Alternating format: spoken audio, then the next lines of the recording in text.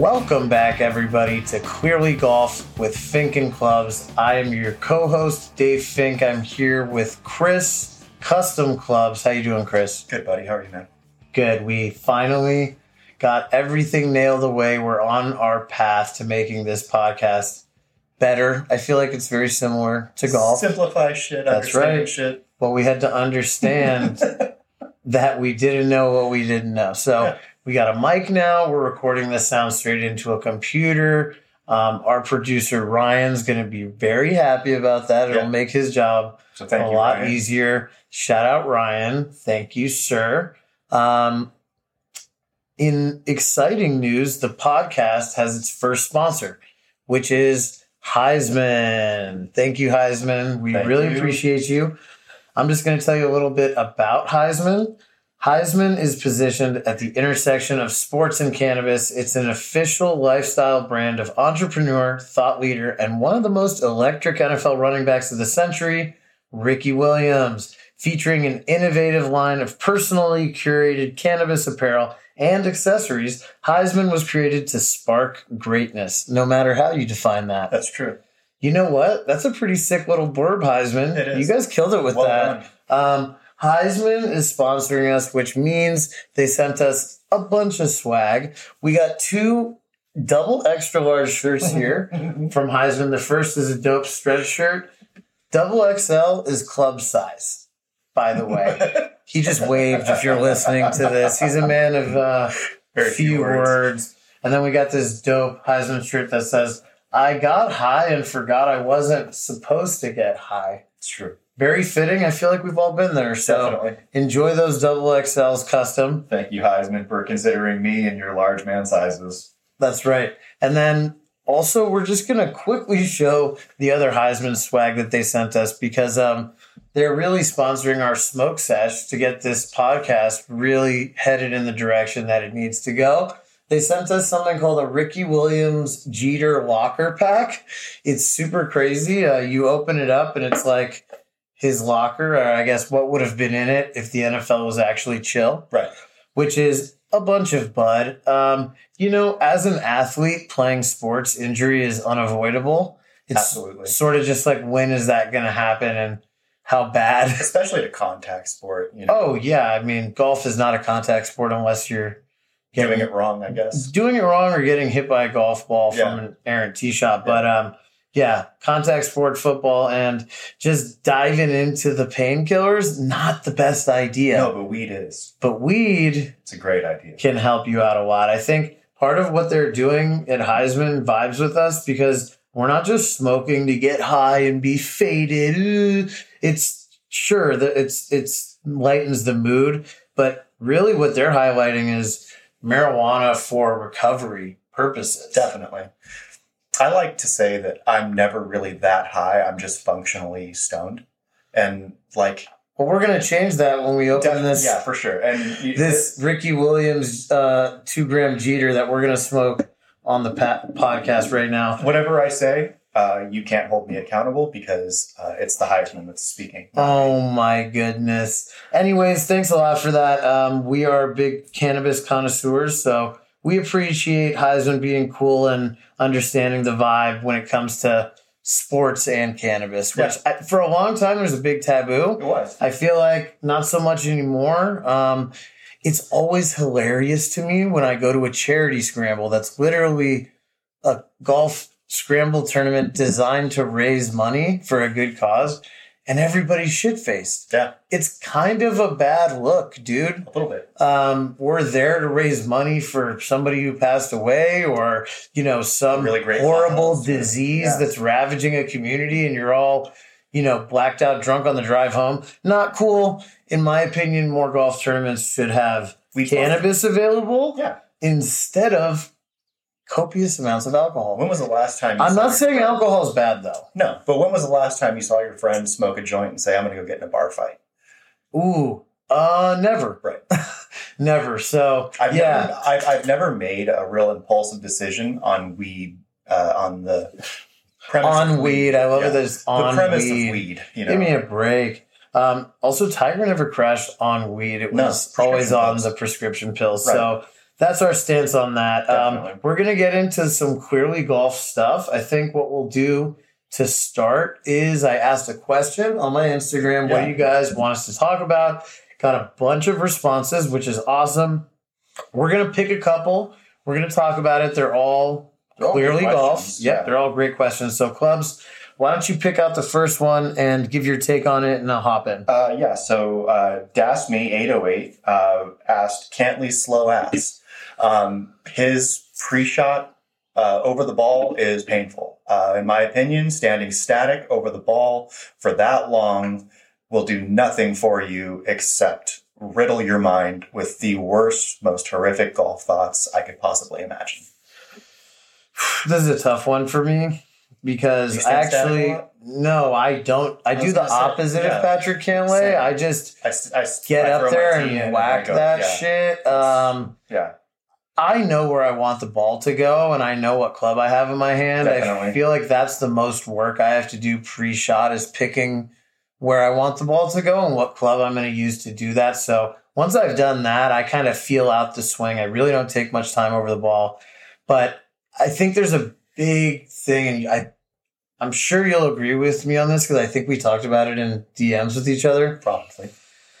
The pace of play at the Masters on the back nine on Sunday, it has to be different than the pace of play on Sunday at your municipal course. I just feel like this differential is not made enough. This guy is putting for $80,000, $90,000 per putt, depending on the situation. You know, the time it takes to complete a Masters final round's been the same for like 30 years, but that's because that's his job. There's money on the line. If you're playing golf recreationally and it's taking more than like 4 hours and 15 minutes, honestly, that's fucked up. So I think pace of play is a bigger issue in recreational golf than it is in pro golf. Definitely. I think a shot clock would be cool in pro golf. Really cool. I mean, that would be a cool addition. We don't want to like push some visual in a player's face when they're trying to focus on a tucked pin, but you can't take 6 minutes over a golf ball, man. That's not respectful to your playing partners. 41 seconds on the that's not good. But at the same time, I am aware that professional golfers are going to take longer than a muni golfer on the weekend. So I get more upset about long play when I'm out there. For sure. Because I'm like, you're not putting for anything. No. You're just putting for your own ego. Yeah. Who cares? Give that man his 2-footer. Stop grinding over 3 foot. Stop, dude. Okay, so that's what we think about that. So the next question was kind of a great interlude. This is more directed at Dave because I already do. But would you ever or have you considered playing a short set? Yes, I have considered it. And yes, I totally would. I actually do play a short set. It's kind of depending on what the round is. So for me, if I'm going to play 9 holes and I know it's raining and I'm going to have to walk, then I'll bring half the clubs. Definitely. Because I'm not afraid of shot making and I actually thrive on that. I feel like I can hit a 9-iron 100 different distances. Definitely. I just use the tools. I don't feel like the tools make the shots. I feel like I make the tools make the shots, if that makes sense. So yes, 100%.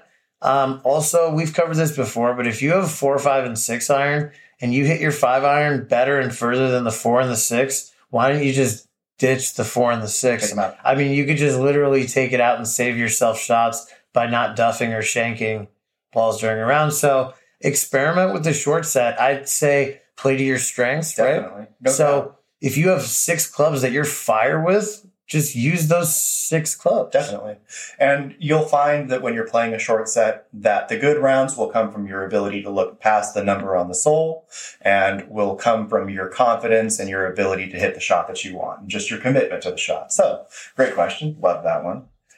This one is for me. It says clubs. This is from Good Morning EAU. Good morning. I think that's EAU is like Europe or something, Australia? French. Okay. Who knows? So, shows how much we know. Yeah, clubs. What is cheap and decent? Have you heard of Lazarus? What is the verdict? You need to stay away from that kind of gimmick club because while they might perform very well at first, the difference between a Vokey wedge and a Lazarus wedge is the amount of time that you will get out of it. The engineering is the same, except that the Lazarus is probably a cast chassis of the head and probably just has a forged insert for the face. So that forged insert over time will break down faster. So no, don't buy those. Buy a set of decent used Vokies on eBay. They'll be the same price. That's cool. Could you say that in English though? Yeah. I mean, wait. So I've seen those Lazarus clubs, and yeah, one wedge is probably like $60 to $85, and then a new Vokie's $200. Yeah. So what is the biggest difference is in the quality of the material? Yes. So like a Vokie is going to be a one-piece forged piece of steel. It's going to come out of like a 1018 block of carbon steel. I see. And a Lazarus wedge is going to have a mold they pour liquid hot iron into, which takes its shape. And then they have a little cutout that's in the chassis of the club that's directly, they'll have like a heat welded forged face that sits inside of it. So it'll have the feel of a forged club for a very small amount of time.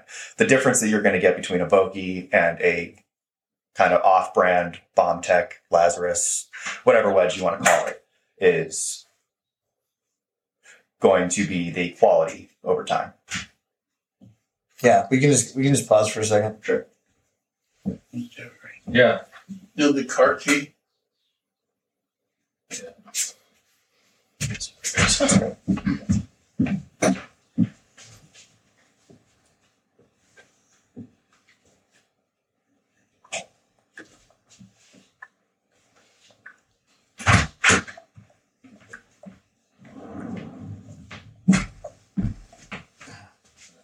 So I'm going to finish that off real quick. Yeah. So bottom line is Lazarus, Bomb Tech, all these one-off companies, they're just pouring shit into a mold. And so every club is basically... Wait. I'm going to restart what I'm saying. So we're going to cut this. Whoever's listening to this or editing this, we're going to cut this. So really what it comes down to, I'm hearing, is the quality of your weapon.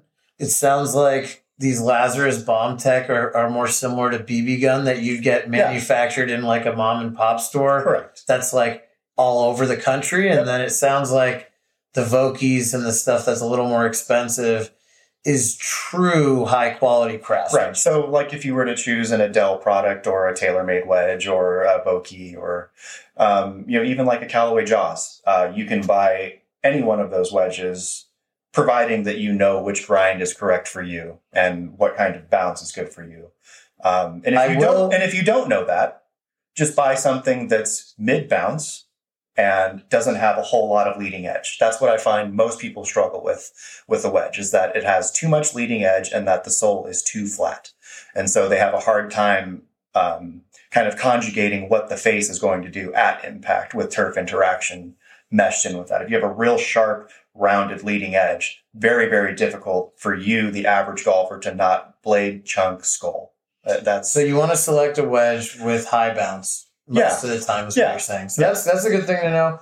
I also think what you're buying needs to be dependent on how much you're playing and what your level of playing is. Definitely. If you play 4 times a year, getting a Bomb Tech wedge is totally fine. Probably going to work. But if you're trying to drop your handicap, if you're putting time and effort and dedication into getting better in your game, make an investment in something that you're... Small investment, yeah. Well, and a wedge, a putter, or a driver, in my opinion, those are the clubs you're going to be using the most. So if you're going to make an investment in equipment, wedge, putter, driver. And so that is a great interlude into our next and final question, I think. We'll answer 3 of these bad dudes right now. Okay. So what handicap is best to get fitted at? This is an extremely subjective topic, but from my professional standpoint of building clubs and doing golf through the mail, which is very hard, I just need a few pieces of information from the person that I'm building these clubs for. I need to know your basic swing speed with a driver, because I can pretty much guesstimate. Wait, so I think, but the question is what handicap? So I think your answer is basically the handicap is not, you don't get to like a 10 handicap and, now you need to get fit. No, it's You're best off playing something that aesthetically fits your eye, that doesn't do anything that you weren't planning on, that isn't swing related necessarily. I notice a lot of people play very light shafts. I have a huge quandary with light shafts. I do not like them. I think they cause a lot of spin and a lot of trajectory issues and a lot of unpredictability. And really what you get with a heavier, softer shaft is a lower, more piercing ball flight, lower spin, and a lot more predictability, and especially from 175 in. Well, that's a good point, because I've had a couple of students recently who I will do a lesson with them. I'll tell them 50-gram shaft for you is so light that, you know, it adds spin to the ball. And they say, well, I also have a shaft that's senior flex. I feel like I can really get through the ball with that. And I try telling people, the lighter the shaft and the whippier it is, the more spin there's going to be on the ball. It's going to be hard to hit it, quote unquote, straight. You're always going to have a massive tail. And it's not as if you have to get an extra stiff club, you know, if you're only swinging 120. I have students that benefit at 100-mile-an-hour swing speed of playing a 60-gram extra stiff shaft. No, so I think the fitting process, too, doesn't get into the court thing that I think is most important when you look down at a golf club, which is the first thing that Chris mentioned, and he does club fittings. You have to like what visually, if you're not confident when you look down on the club, why are you using it just because your spin numbers are 100 RPMs better with that than what you actually like?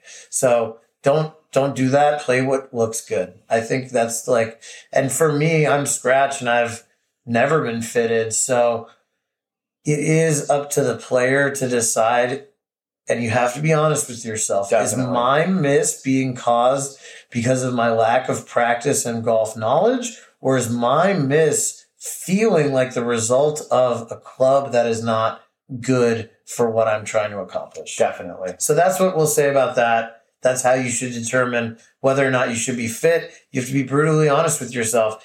Am I missing the ball because this shaft is too light? Or am I slicing it because I always slice any club that I hit?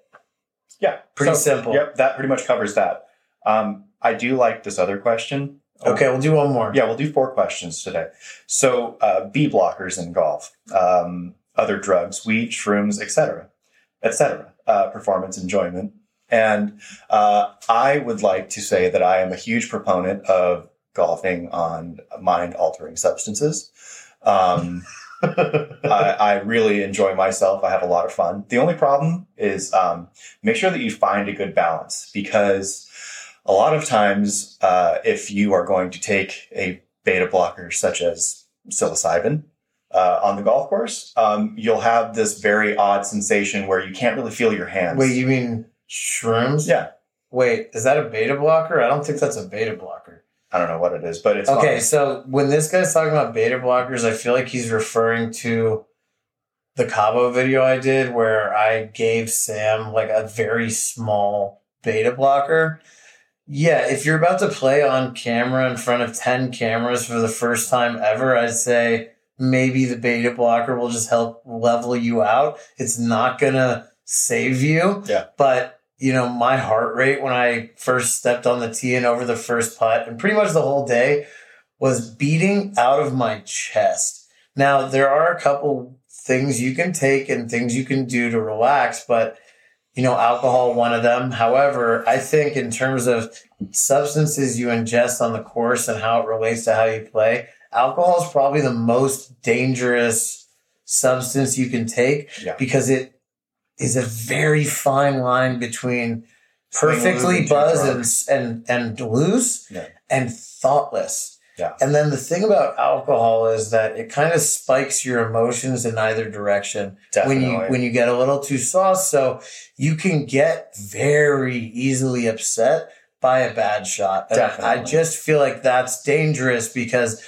then you run the risk of, and I think this is when you see these clowns after a round breaking all their clubs in front of their buddies, throwing their bag in the river. You know, this guy got too drunk. He had 2 good holes, and then he completely fell apart for the next 3 hours and looked like a jackass. And it's because he's very upset. And partially because of alcohol. I've golfed. I pretty much always golf a little stoned. I feel like it takes the edge off for me. I feel like I can sort of think less about, who I am as a golfer and focus more on getting the ball in the hole. I don't think I've ever really golfed sober. I don't think I've ever like hit the course with no weed in my pocket like that. Look, there are people that are sober. I'm California sober, so I really just smoke weed. Yeah. That's it. I've done shrooms and played like one time. It was fine. I was definitely chill, but I lost 100 yards of carry distance on my driver. Yeah. So I don't know. I would advise against that because I thought I was crushing it. It was going like 180. So that was interesting for me. But substances in general, like Club said in the beginning, it's all about balance, my friend. Yin and yang. Same thing with how much you care about your score or the round in general. If you care too much, if you don't care at all, you're going to be fucked either way. You need to have one foot on either side. If I don't care at all and I care the most. So balance in general. I would say it's not cool to get sloppy, messed up on the course on anything. It's a good way for me never to play with you again. I will never play with you again if you are falling over, forgetting clubs. Then it's not about golf. You can just go to a bar. Yeah, your buddy's garage is always open. There's a golden tea machine in there probably. Yep. You can just sit there and get hammered. I mean, that's, to me, golf is not about the substances, be it weed, alcohol, or anything else. Golf is about golf and your experience on the course with other people. So if your substances are interfering with your golf and your enjoyment of the company, maybe reevaluate. You got to stop. Yeah. So that's what we'll say about substances. Okay. And then we'll just kind of switch gears here. Yep. And go into, Dave is very familiar with this because of his recent explosion on Instagram. So, becoming unpunkable. It's a really hard topic. Yeah. I had this troll account recently. I'm not even going to say who they are because that's how unimportant they are. Yeah. Pointless. But they posted pictures of my dad and were posting pictures of my students and making fun of them. And at first it was just pictures of me and I literally said, ha ha. Yeah, whatever. That's fine. Because I genuinely don't even really care if you like me or not. That's literally, you're entitled to your opinion to like me or not. But when they came after my family and friends, I had a switch almost flip and it was like, Gangster Dave mode has been engaged. Definitely. Because now I don't play. Yeah. Instagram is for fun. I'm just giving free tips. I'm not giving political opinions. I'm not giving tips on how to use brain surgery that could be harmful if you mess it up. Yeah. It's all, so this idea of being unpunkable, it's in that moment I lost my cool. Because I felt so protective over the people that I care about, which are my family, my friends, and my students. But in the next moment, what I had to realize is that people like me and they like you and they like the podcast and they like our message for a reason. We're about positivity, inclusivity, but in a respectful way. And so to even give excessive airtime to negativity defeats the message and the point of what we're doing. And that's what I had to realize is that, people throwing poop at us. Why should that we're on the inside of the gorilla cage. We are the animals, they're just the spectators. Like we're the ones that people are, I don't know. My whole thing is positivity. You can be, I love this video online. I can't quote it exactly, but it says it's easy to show somebody love. Yeah.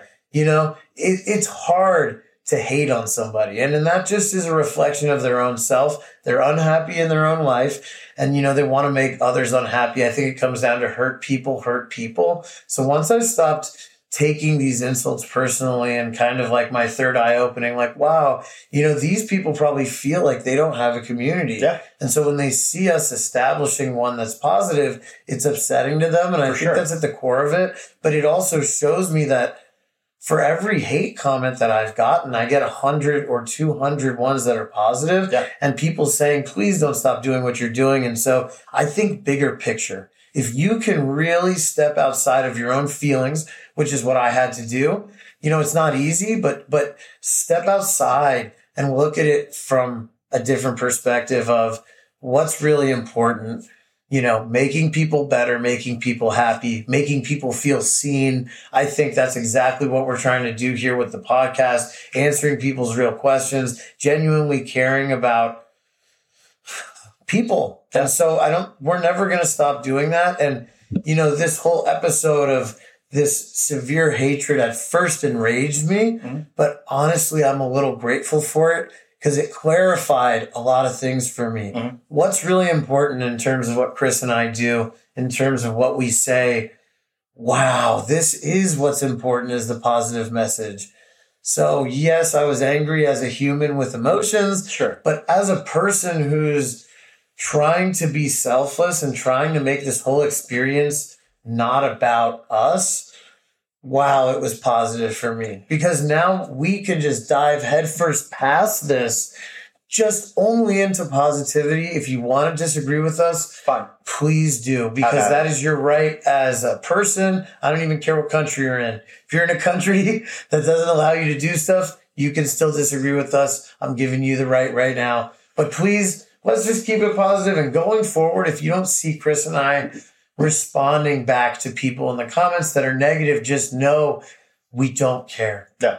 It's because we don't care. And also, it's because you can't bully me. I bully myself every day. So, we're our own harshest critics. And I mean, like, you have a perma-hater that follows you around everywhere you go. They know exactly how to dig into you. They know exactly what insults make you mad. And it's because it's you. And you are your own worst enemy. And that's in life and in golf. It doesn't matter. Well, that's so true, because I'll get a comment that says, who is this weird Jack Black wannabe fat guy? And I'll kind of say, he's not even fat. That's fine. I don't know. Weird. People really like commenting on the shape of my body. I'm flattered by that. It's odd. A little sus. It's a little weird. Whatever. But you know what's funny about the perma-hater thing is I'll read that and I'll go, is that all you got? Like, bro, like, you understand that this morning in the mirror. Like, I'm not. Dude, that was a thought I had for half a second. Yeah. 10 negative thoughts ago, And I think it's funny. I have all these followers now, and people are being like, you're the GOAT, you're a legend, all this stuff. And that to me is still so weird. And what's funny is I feel like some people get attention like this and their head gets really big. I feel like I was almost more full of myself before. Yeah. Now I have all these people that are following me, telling me that I'm helping them. And it hasn't made me more full of myself. It's had the opposite reaction. I'm more humbled. I feel less, and every day that goes by, I'm like, this isn't about me. I think people think that I might feel that way. Oh, it's about Dave Fink Golf. It's not. It's about Clearly Golf. It's about you who's listening to this. It's about you who watches my golf tips and get better. It's about the people that listen to what Chris says about, club specs and, the way you think about golf on the course and gets better. I think that's what's cool about what we're doing, is that it's about you guys. We're just the vessel. Yeah. And I think of experience. Clubs has always been great at this, where it's about the other people. It's not about him. Most people don't even know his last name, and that's cool. That's growing the game responsibly. I think we also, both of us have said this at numerous points, shrink the game. Shrink it. But I'll only say that on a post of someone running down their friend in a golf cart after they hit a bad shot. You're kicking a man that's already down. Can we just, when I say shrink the game, get the fuck off my golf course if you're going to hurt somebody and make fun of them. We're talking... That's what I mean. When we say shrink the game, we're not saying 100% of the game go away. We're saying... Or new golfers, hey, this isn't for you. The thing is, this is for you. Golf is for everyone, except for bullies and... Egos. Yeah. If you are... Which are coincidentally kind of the same. Yep. Yeah. Every bully has an ego, and every bully is a hurt person hurting people. So if you do get a negative comment on your page, whoever you are, if you're just posting a video for fun and someone makes fun of you, just remember that person's hurting worse than you are after reading that comment. Because it takes bravery to post online and put yourself out there for other people. Especially your swing. Definitely. It takes a lot. So we're going to move on from this to more golf stuff. But yeah, it's a really great interlude, but Instagram isn't real. It's not. The relationships that you make on Instagram are the realest part of Instagram. Right. So the illusion of someone's life that you see is the part that's not real. I put out a version of who I am without giving too much information about myself, because it's not about my page is not me as a focal point. My page is about other people seeing that they can create something that they'll enjoy using very simply with very simple tools and a very simple mindset, that the things that you build in your bag, you'll appreciate them more over time if you do it yourself. For the next part of the show, we are going to bring on our first guest that we've ever had on the podcast. His name is Jeffrey Kwong. I met Jeff at a driving range and we became best buddies. The Dave Fink Golf Studio is actually located at Jeff's house in Alhambra, California. Jeff, welcome to the show. Come on, buddy. Come on out here. Oh, the crowd goes wild. Thanks for coming on the show, dude. Yeah. Thank you for having me. First, I just want to thank Chris. Dude, of course, man. Very happy to make you a tool, this, man. Of course, buddy. Fixer. Happy to put it in your pocket and in your bag, making the greens a better place, making the golf course better for everyone. Yeah. Jeff's mainly behind the scenes. We're bringing Jeff on here. I talked a lot about Jeff on the podcast that I did with Eric Anders Lang. Just because Jeff and I started the Dave Fink Golf's teaching business together. I'm the coach. Jeff runs the studio. But Jeff's got a really cool, interesting story about how he actually came to golf, which is, I think a lot of people can relate to coming to golf later in life after having a career already, either playing another sport or being competitive in business or whatever it is, starting a business. And now you find golf and golf feels important, but you're not exactly sure how to make it a part of your life. And Jeff is one of those guys that figured out, done it better than most of the people that I know. How to make golf part of your life. Definitely. So Jeff, we're going to do a little bit of an interview style here. Tell us first, where are you from? Well, I was born here in Los Angeles, San Fernando Valley, Tarzana, 78, baby. Okay, damn. Hey, man, throwing out his real age on the internet. That's crazy. We're going to change his Google age to 24 later, though. So just remember your birth year is actually 99. So you're from LA. Yeah. Tell us about, so you were living in China, was it? So, yeah. How long did you live in China and why were you there? I basically grew up in the Valley my whole life. And I moved to China. I moved to Hong Kong when I was 25 years old. To become a professional race car driver. Wow. When did you start racing cars? Like, how old? The thing is, I started really late in life. It wasn't like one of these, you start as a young kid. I started when I was 23. That's so rare. Because you started racing? I started I drove my first go-kart at the age of like 23. So you started racing go-karts at 23. Yeah. And how the fuck does that turn into racing a car what's the differential in power between a go-kart and a Formula 3 car? So like in horsepower. So like 30 horsepower to like over 1,000 horsepower. Oh, no, not quite. I mean, the difference does feel like that, yeah. But so what is the difference? I mean, the go-kart is just raw. It's a little engine. It's, these are real go-karts, not the fake electric kind. Yeah, they're like shifter carts. These are shifter cars. They'll top out over 80 miles an hour easily. Damn, that's pretty fast for a tiny go-kart. Death trap, yeah. So then how did you actually transition from those to like a bigger it was one? Always my dream to be a race car driver. And, hear that, kids? Follow your dreams. It was my dream. I didn't have the resources at first. And my parents wouldn't. Obviously, they weren't done. Got it. Hey, Mom, I figured out what I want to do. I want to risk my life professionally. So then you moved to China once you got an opportunity? I started in go-karts, and I joined a racing series, and I literally won 12 out of 14 races. Wow. I'd say that's pretty good. Pretty good. Considering that if you win in golf, I'd say winning in golf is shooting under par, even by one stroke.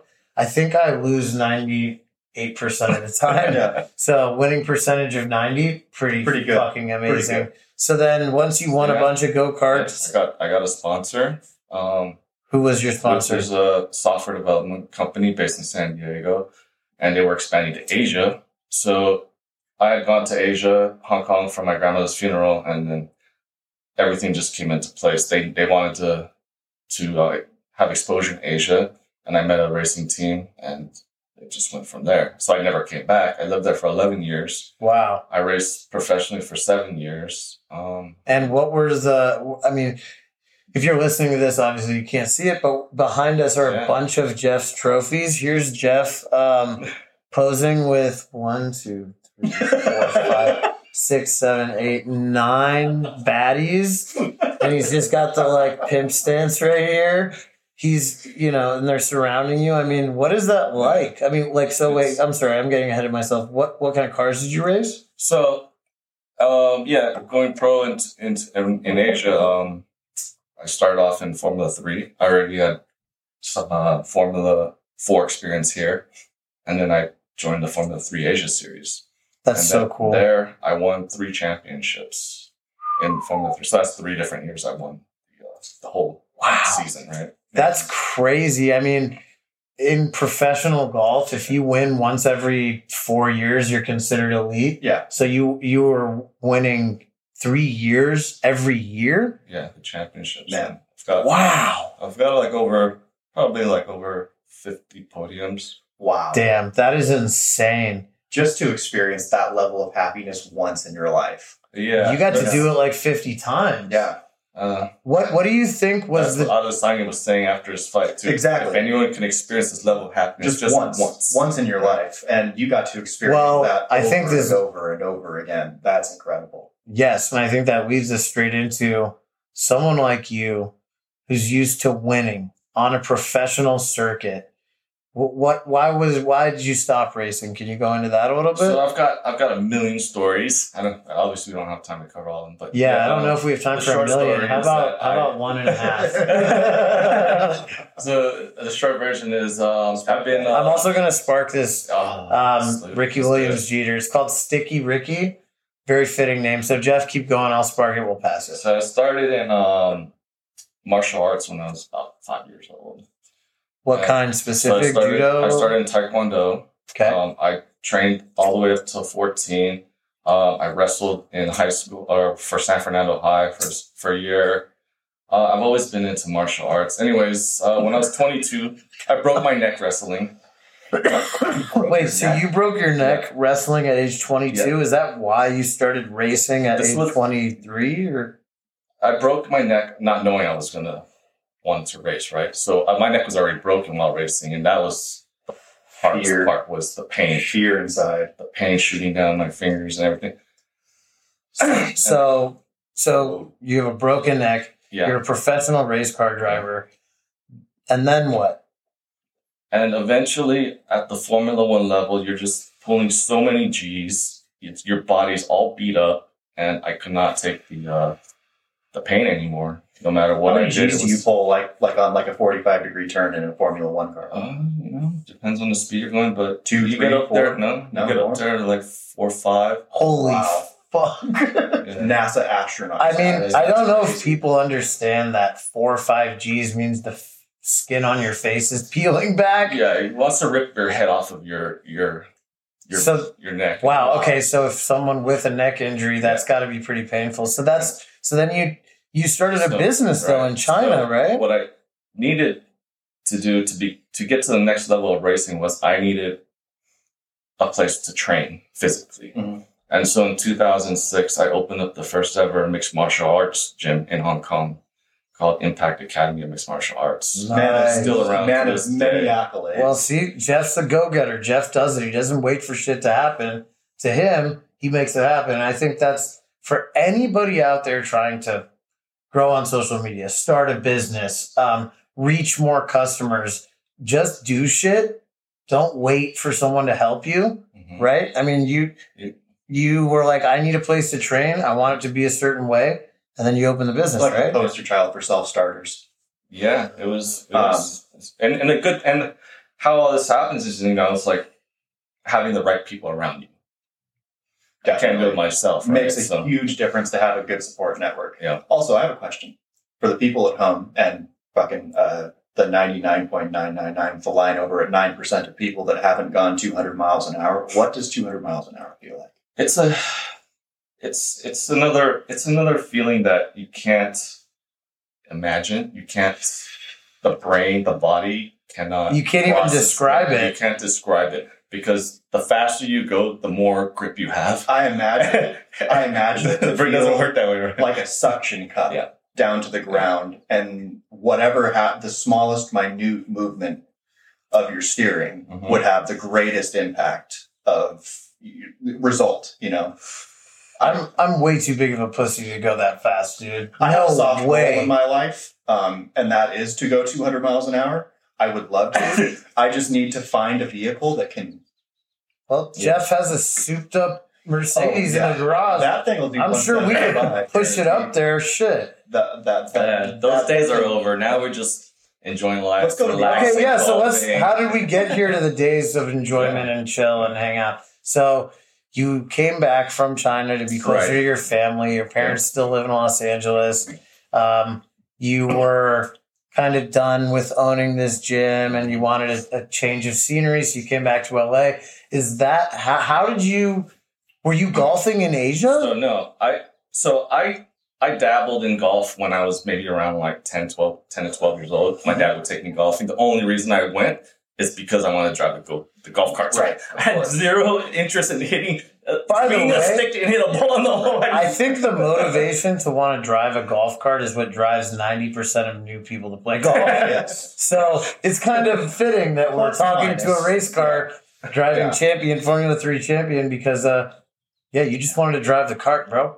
Yeah. I think we can equate all of Jeff's accomplishments in life. He just wanted to go fast. Ricky Bobby. He just wanted to go fast. So you came back to LA and what, you were just bored or what? Well, I came back to LA. I was still having a lot of issues with pain in my neck and stuff.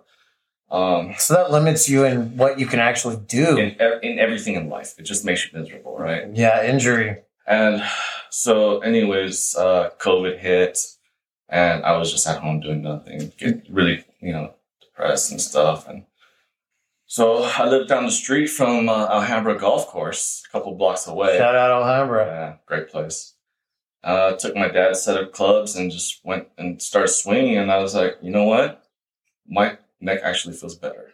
Oh, wow. Okay. Mobility. Yeah, I think anybody who's been injured, mobility. the less that you move, the harder it gets to move. So yeah, and I'm limited on my left side also. So not I didn't break my neck or anything. I crashed a motorcycle when I was 23, and I shaved my patella flat and tore my meniscus. And so my left side just straight up doesn't transfer weight the way it used to. Mm-hmm. I just don't have the same amount. It's mostly, I notice it when I take the golf club away. Mm-hmm. You push to the left, you push to the right with your left side. And so that power and transition going backwards, I just don't have that anymore. Yeah. And so now I took actually a little piece from Dave, and Dave really extends himself. He doesn't move backwards, he moves upwards. And so I took that little piece out of Dave's book. If you didn't know that about Dave, Dave does that. He doesn't have any real lateral motion to the right like a lot of people I actually do, but it's upwards. more. It looks like more because I have had 4 or 5. I think it's 5. I don't even remember 5 ACL replacements in 2 knees, and that kind of. I think a lot of people find golf the way Jeff did, the way that I did. I had to relearn how to walk. I lived in my parents' house for 6 months. And then when I came back, just like Jeff did, I was limited. What can I actually do here? So I took the clubs out and you start smacking those pearls and it's like, holy shit, this is fun. And like Jeff said, it's something I can physically actually do without the next 3 days being a nightmare. Yeah. So, and if you are swinging a club and the next 3 days are a nightmare, you got to chill the fuck out, man, because golf's not supposed to hurt like that. So, Jeff, you were going to the driving range in Alhambra during COVID, and then I felt great, right? And then I started to, get a little more excited about life, and I was thinking, you know what? I'm going to try to become a golf professional, right? Wait, go back. We got our first cough. We've all been trying so hard not to cough through the audio, but dude, this Sticky Ricky stuff is literally crazy. I'm I'm zooted, but like in a good way. I'm focused, baby. Yeah. So Jeff, you started hitting balls and decided what? I decided that, you know what? I feel great. Why don't I just try to become for the next part of my life, why don't I try to become a golf professional, right? So my Hold on, a professional golfer? Yes. Okay, because golf professional is what I am. Yeah, right. I wanted to be a PGA champion. You wanted to win again. Right? You wanted to win again on the stage. You wanted to get back on the podium. Right. Okay. And so I realized. So what I did was I spent a whole year going to this driving range. I hit 2 large buckets every single day. I come back. I work out a couple hours a day. I was fully dedicated to this, you know, for a whole year. Why does golf do that though? I mean, why? You can, bro. It is twisted because you will go pick up basketball, and even if you make 3 threes in a row, you would never look to your buddy and say, "It's time for the league." Yeah. Like, where's the NBA? Yeah. But in golf, you make a hole in one, and you feel like, "Where's my tour card, dude?" Yeah. Does that not come in the mail? Thing is, I was after a whole year. You know, I was like learning about golf. I was learning about the PGA, and I was really turned off by the PGA, the Q school thing, and all this stuff you got to go through. Yeah. And I kind of just was like, you know what, this ain't even worth my time. Yeah. Fortunately, I had met Dave. You realized it was so hard, or what? It's so hard, and you just it was a turn off to me at that time. So then you met me though, and I remember when I met you, the first thing you said was, I want to be a professional golfer. And I was like, holy shit, okay. You know, lofty goals, but yeah. Okay. And then what? I also realized that I'm not as good as I really want to be. And I just have to give up on this dream, right? So, good thing is I learned enough about golf. Dude, but good for you for learning enough about golf and then realizing, oh, professional golf is not even like golf. Yeah. Because I had that thought very early. For me, that I realized that I wasn't going to be a professional or even a college golfer playing in AJGA tournaments. Mm-hmm. I saw how good kids that were 2-3 years younger than me. There was this kid, Alvin, and he was from Irvine, and he was like 5'2", 115 pounds. He was a Korean kid. Amazing. I mean, his drives, when we were in, like, I think I was a junior in high school and he was a freshman.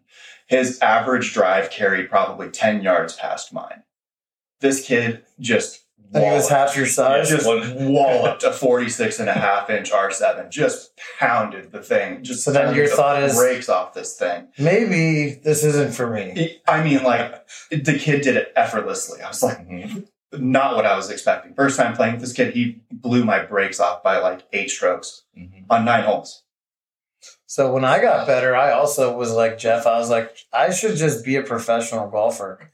And I felt like I got to the point where I was like, I am really good. I'm a +3. This is trending in the right direction. But when you step on a tee with a kid who's got no fear, who's 17 years old and hits the ball just as far as me, but doesn't have any bills or regrets, it's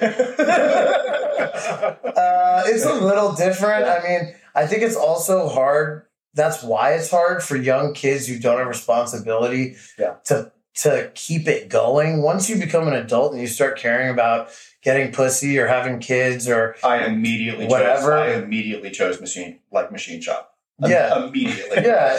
The second I turned 18, I was already working. There was no way that golf was going to be my outlet for me. I think what's cool about golf, if you are a realistic person, is that you can beat everyone you meet, but then you will meet someone else who you cannot beat. And then you realize, if I can't even beat this guy, how the fuck am I going to beat Tony? I met Dave and I was like, dude, I cannot beat this guy ever, and he doesn't even want to go pro. I had the same thing happen to me. I met somebody who whooped my ass. He was like, no, this is just a hobby. And I was like, oh, God damn it. I'm coughing again. So, yeah, about a year in, golfing, teaching myself. Golfing, never took lessons or anything, just taught myself. And then I met Dave. Dave, Brandon, and Alex is like We all met each other around the same time. Our first round was at Wilson. I actually shot a 78 or something. Like Jeff was on the first 2 rounds we played with Jeff. I was like, this guy is a contender. But there was a lot less thoughts in your head. Yeah. I know there was. You were just playing. And then I think this happens to a lot of people who start to get better and break 80 is they feel like, well, if I can just figure out my swing better, I can shoot under and go pro. And then that leads you to never breaking 80 ever again. You have to accept what your swing does. And that's what I'm struggling with now. Breaking 80 again. Yep. You just have to accept what your swing is and stop trying to make it more aesthetic and more picture book. If you're hitting good shots, keep hitting good shots the way that you're hitting good shots. Stop trying to be better. That's where I messed up. Consistency over time. Okay, so like when people ask me, how do you get better tempo? I always say tempo over time equals speed.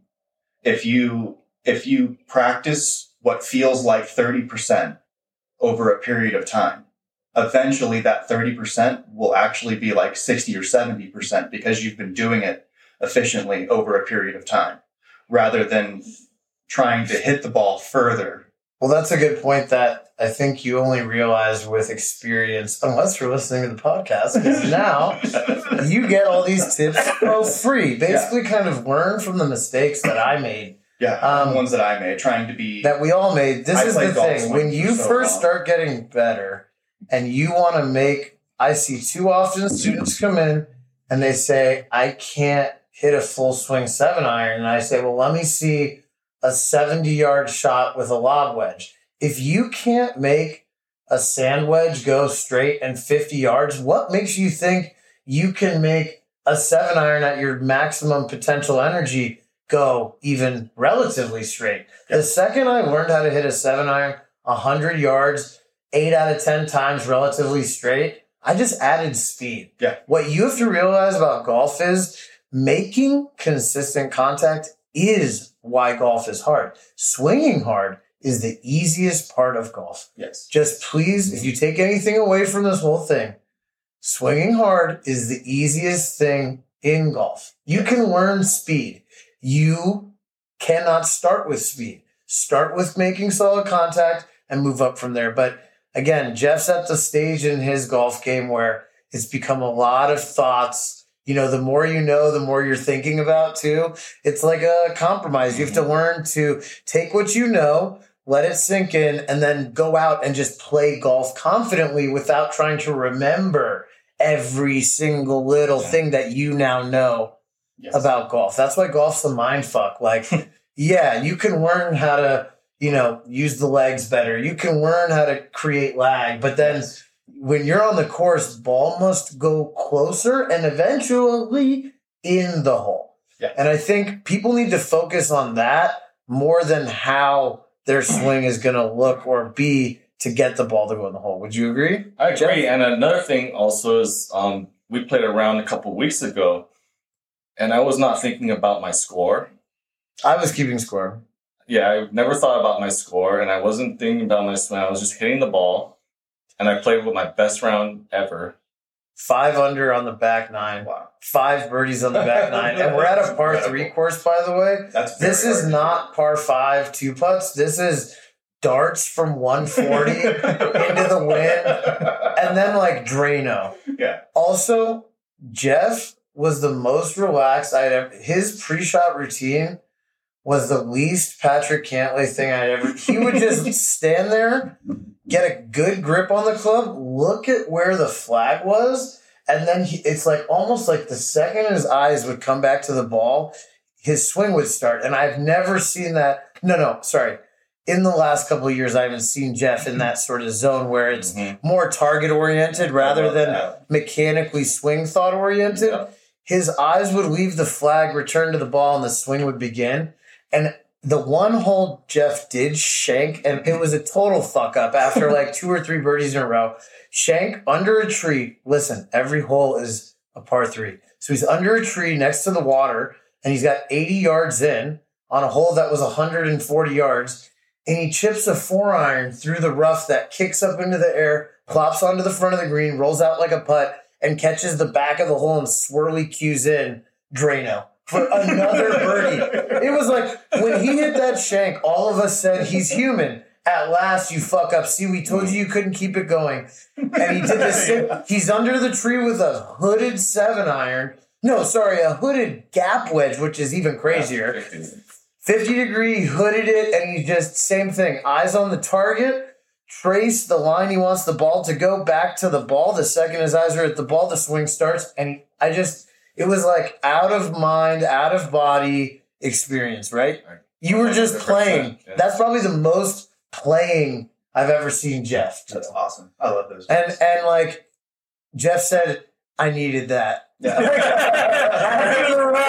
Because it's been years of like suffering, like grinding mentally and not seeing results, not feeling the fruits of your labor come to fruition. And yeah, I mean, you'll always have a round that keeps you coming back. But I think Jeff's main takeaway from that was like, I need to think and try a lot less on the course. Definitely. So Jeff and I, met a couple years ago. And honestly, I didn't want to be a part of the PGA of America. I didn't like the way they taught. I didn't want to be a stuffy douche at a country club. Yeah.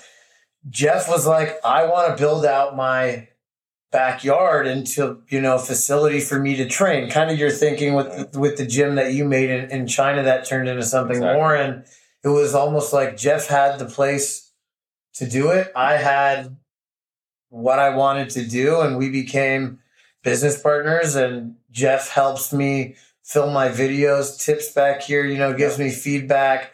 And it's great because Jeff's just a guy trying to get better. So for a lot of these videos that I'm posting, it's like Jeff and I are just talking about golf, talking about his game, talking about my students' game, figuring something out, having a mental breakthrough for him or for someone else. And then Jeff helps me to explain it to y'all where it's not complicated and we get the message through. And so I think that's what people identify with. And they're like, wow, it really feels like you know me. I get that comment all the time. It feels like you've seen me play golf because I have. I've been you. Yeah. Jeff has been you. Chris has been you. We are you. We are all the same. Just because I'm scratch and Jeff is a 9 and Chris is a 7 and our friend Brandon is a 17, we're all the same golfer at the core, which is just a golfer, right? Yeah. I mean, who cares how many it takes me to get it in the hole versus clubs or Brandon or Jeff? We're all playing golf, and I think that's what more people need to realize. These good players are not on a pedestal. They're putting themselves there artificially. I made a quad the other day. I'm good. I still suck. We all suck. We're all just playing golf. Yesterday, I 3-putted 3 times, and I had 3 drops for an 82. 82 is still a really good score. So, I mean, I think people watching will be like, I'd kill to shoot that. Mm-hmm. But still okay to have personal goals for yourself because everyone's different, like we said. So the experience is different. So like for me, obviously I didn't not enjoy my round. I did enjoy my round. I always do because I don't react to hardly anything, and I do that on purpose. It's like a subconscious thing that I do where if I have a bad shot, I just say, okay, ignore it. It's fine. Just go back. Oh my God. The ability to do this is so underrated. It's insane. If you hit a bad shot, if you actually want to get better at golf, bad shots are going to tell you more about what you need to do better than good shots will. I just put the club in the bag and I just on to the next. And once I take the club back and I'm at my 12 o'clock position or, my 11:30 swing. Whatever happens past that point, you can't be upset with because it's fucking hard. And like when you swing hard and, whether or not your swing is really finely tuned or it's kind of different obviously every time. You didn't mean to hit it in the water. Man, it's hard. It's hard. And so also you have, like Clubs just said, be like Clubs, have a short-term memory. However, the second you hit a bad shot, before calling yourself a douchebag or an asshole or a piece of shit or stupid, which I still do. I still do that. But please, if it goes left, try to say to yourself the feeling of why did it do that? And then move on. Rather than I suck and then move on. Don't self-analyze yourself. No, just analyze why did the ball go there? Because then you can actually start to fix it rather than judging the shot. Oh, dude, don't worry. This is a sticky Ricky. I could smoke this down to the rest of it and light another one. You are such a monster. I'm just like Frank. Okay, I just want to take a second and say how crazy this stuff is. For people that don't know, I'm a daily responsible user. So like I probably smoke like twice a day. I smoke like when I put my kids down for a nap at like 1:30. I take a little toke, and then about 7:30 at night. That's about it. I'm a very, it's mainly just because I just can't be non-functional. Yeah. I have to function. So what's your point about this stuff? Oh, just use responsibly. Oh my God. Yeah. Yeah. Heisman is no joke. Yeah, this thing's got a fat ceramic tip on it. It doesn't burn. Nice and smooth. Yeah. Yeah. No, it's really crazy stuff, and it's just loaded me. Well, yeah.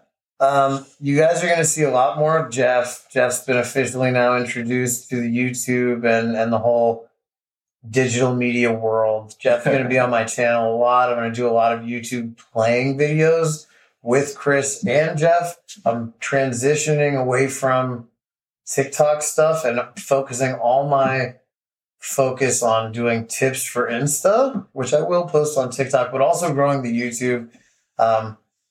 I love playing golf with my friends, and I think watching people play golf, have fun, be competitive, but also be respectful of each other and the course and the general vibes of the group, I think is important to see. And also real golf, I will make a birdie, I will throw a dart, and I will also do some of the dumbest shit that you've ever seen, because that is golf, okay? And I think that's what I want to see more in media too, is like, just play real golf. I don't need to see the challenge of spinning the dice. I want to see you actually try to not make a triple on this par 3, 200 yards over water. Yeah. Jeff, thanks so much for coming on the show, dude. We appreciate you. All I gotta say is just stop tearing up the golf course with your golf carts. Just because I like to drive fast doesn't mean I tear up the golf course. Okay, well, there's a good message from a professional driver to all you amateur drivers. Respect to the course, right? Yeah. Jeff, we'll have you on again sometime. Yeah, thanks, buddy. Appreciate you, man. That was fun. Okay, now you leave, friend. Yeah. I also need another water bottle. Sit over here. We'll do one more thing, and then we'll do the outro.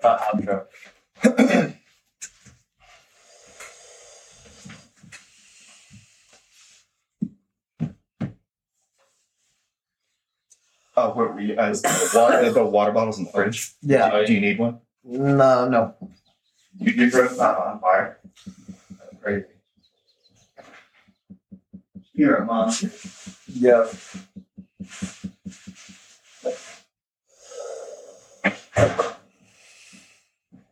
All right, let's cover one more thing. Another one if you're. Let's cover one more thing and then do the outro. The loft. Okay, yeah. Okay. All right. Jeff, thank you so much. Jeff also hosts the location for our podcast every time that we do it. So Jeff is the homie. Big ups to Jeff. Solid ass dude. Super cool story. Formula race car champion. Love to hear it. Love to see it. We're going to go over now something about equipment. I got so many messages, people asking me to explain the difference between the irons and what kind of irons they should be playing. And, you know, I'm this handicapped. Does this mean I need this type of club? Before we go any further, you don't need any specific club. It's the wizard, not the wand. So you can create magic with any club. Like we said already, you have to like looking at it. Yes. But there are things to know about golf clubs when you're going into the store to try them and buy them. Chris knows a little bit more about the technical stuff than I do, but we're going to talk about loft. Loft does not mean lack of fucking talent. I know that for some of you, you might identify more with that. Loft means how open the face of the club is when you put it on the ground. Loft should be dictating how far the club goes, meaning if I swing every club at 80 miles an hour, they should go a little further than the club behind it because it has a different loft on it. Now, what is the loft of a putter usually, Chris? I know that it varies, but like 3 to 3 to 4.5 degrees. Okay, so 4.5. Sorry. Okay, so 3 to 4.5 degrees is the loft of a putter. Yeah, standard. So that's the least loft in the bag of any club, the putter, right? Yeah. And the most loft is hopefully not more than 64. I mean, that would be way too much. Anybody at home, please don't play that. Just get a 60-degree wedge. Thank you for saying that. So we'll say, please, nothing more than 60, please. So, okay, so loft basically goes from 4 degrees to 60. Yeah. Okay, cool. Good to know. So can you explain the difference between loft on a game improvement club or like a hybrid iron club and a bladed club? Are they the same? So like hybrid irons generally are going to be very strong in loft, and they'll have good turf interaction. So that means strong means it's closer to the putter than the 60? Yeah, so like my 7-iron, for instance, is 32 degrees. And the loft of the Stealth 7-iron is 28 degrees. Okay, so how much 4 degrees difference loft. So how much should 4 degrees actually influence? It's like 40 yards. 40 yards? It's like 1 degree. It's like per 10 yards, basically. So the Stealth tailor-made, not necessarily. There's shaft and grip and other stuff that goes into it. Okay, cool. But we'll average it and say 40. So you're telling me that if I hit the Stealth, I would hit the iron. I would hit that Stealth iron about 210, and I hit my 7-iron 175. So if you're wanting more distance and you're a golfer, why not just go and get these game improvement irons that have the lofts all jacked up? Because it only has good turf interaction off of perfect lies. And they're just a really rounded sole. And the top line is very thick because they're usually full of foam. And so even like... So is what you're saying that it has less feel? Yeah, it just... I know it does. It just go far. It doesn't really do anything. It goes far? It just goes far. That's all. That's gotta mean... It's just a bullet. And like sometimes if you're over the top, it'll just be kind of like a loopy like fade. Got it. So also, in terms of like the ball holding the green, because I can't hold a green as well with a 4-iron for me as I can with a 9-iron. Yeah. So when I'm thinking about this, the reason that I wouldn't do it is because I want my 9-iron to stop. If my 9-iron is the loft of my 6-iron, it's probably not going to stop as fast, even though you're going to have to technically hitting it further. So am I right though? Yeah. So you're going to there's less spin on the ball with a lower loft. Definitely. Well, I mean, for the majority, yes, but like if you're super far over the top, it probably won't make a difference. Got it. So what you're saying, and this is what I say, be okay with hitting 8-iron 135 or 140. It's awesome if you can control that because the ball will stop, right? Yeah. So like my 9-iron carries like 155, and my 48 goes like 130. My 54 carries about 100. But I don't take full swings with wedges, so I don't know like how far they actually go. Yeah. That's just the distance that I'm willing to play them to. So I am gonna say, and I've experimented with all different golf clubs just because I've been interested.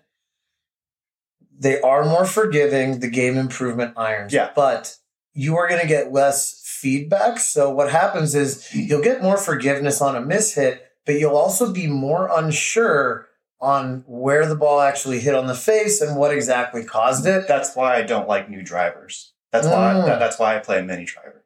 Same. I actually had to bench the TaylorMade Sim only because when I mishit it, I wasn't sure where the ball was, if it was kind of more toward... And I consider myself a feel player. I can feel everything. But these newer drivers, man, more forgiving. But if I don't know where I'm hitting the ball in the face, I don't know how to adjust, right? God, I almost want to be punished a little bit. Like for my mishits, just small. And I feel like with the mini driver, I don't give myself the surface area to really miss that bad on. It's just, I feel like if you make the club face, it's like when people start to play blades. They're like, why can I hit these? And it's because your brain knows that the amount of space that you have is actually smaller. Yeah, so it forces you to make better swings. So like how Tiger Woods started Charlie off on custom blades and said, if you can hit this, and you can hit any club, and then we'll find your club for you. So exactly. I think that's also with learn how to hit a half swing with a blade. And then I promise you, the rest of your game. That's a great tip, honestly. That's one of the better tips we've given. Go to Goodwill, find your grandfather's 7-iron. It's going to look like a butter knife. It's going to be funny looking. Use that at the range for a week only, and just try to hit it straight in 100 yards. Then go back to your clubs that you got fitted for that are from 2022, and I'll bet you hit them better. I'll bet you hit them better. So it's not that the newer clubs are bad. It's just you can't replace feel. And you rely so much on that forgiveness being there. With forgiveness. And that's why I think 460s are masochistic. Like 460 means the largest driver head size that's available. Yeah. So I think if you give yourself that much surface space, your body starts to use that. Like your brain, like how your synapses, they start to use that you have this huge surface area to use. But really, the part that you can hit the ball on to hit a perfect shot is still only this wide. You know? Yep. So why not with a mini driver or a smaller displacement driver head, just make the overall surface area smaller? And small, miss small. Yeah, the ball doesn't really. I mean, I hit my driver like 275 to 285. Solid numbers, champ. Ish. Hell yeah. And that's a 300cc head, but I have a pretty sweet shaft. Yeah, of course. Some other stuff. But you still have to hit the ball in the middle of the face. I think hitting the ball in the middle of the face is the most underrated thing about golf. People will tell me all the time, I keep hitting it off the heel. How hard are you swinging? And the answer is always the same, full swings. I would just what are you doing? If you're a heel dominant player, I would just literally try and hit it on the toe. Yeah, and I think that's a big thing that also in golf, people always see me lining the ball up off the toe and they're, what the hell are you doing? There's no rule. So I don't trunk slam it, bro. It's so that I don't hit the heel. Yeah. The heel is the worst part of the club on any one of your clubs, by the way. The closer you're hitting the ball on the club face to the shaft of the club, the more fucked you will be. I swear to you. If you have to line up where it feels like you're not even addressing the golf ball to actually make contact on the toe or the center versus instead of the heel, fine. There's no rule to set up. It's not like you're going to get penalized because your buddies think you're standing too far away from the ball. Yeah. But by all means, if you think, standing super close, crowding it, and standing up and heel fucking it every time is what it's supposed to look like, keep doing it. But, insanity and stupidity, the definition of it is doing the same thing over and over again and expecting different results. Stop addressing the ball the same way every time, smashing the fucking heel into the ball, and then saying, why can't I stop? Come on, dude. I don't know, man. It's like eating McDonald's 7 times a day and saying, why can't I stop gaining weight? Why the fuck do you think? So, anyways, that's that. Do you have any other shit that we need? I mean, we could talk about golf all day, every day. It would never run out. Let's see. This might be an organic way to bring this whole thing to a close. Yeah. I think we're dialing in the setup. Ryan, our producer, is going to be happy that we have a mic now. Thank you, Jeff, for hosting. Thank you, Jeff, for being on the show. Thanks, man. Super awesome. Thank you to Heisman for sending us some goodies. Really appreciate you guys, but mostly for making sport feel cool and inclusive. Yeah. Because sports are fucking cool. Yeah. Golf is fucking cool. And you can make it cool if you want to be hard rock about it, metal, fucking pop, whatever you want to do. You can do it your way. Just be respectful of the other people on the course, and the fact that we're all out there struggling equally together. Yeah. Right? So we'll be back again sooner rather than later. We're going to try to do this twice a month. So going forward, we're going to try to have 2 of these come out every single month. In the meantime, go follow us on Instagram. I'm on Instagram and TikTok. If you're watching this, you're already on YouTube. You can listen to our podcast on Spotify or Apple Music.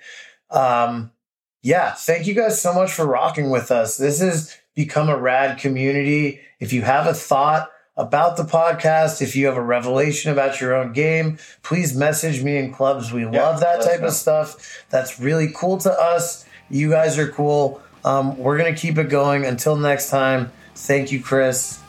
You're the man. You're the man. We're out.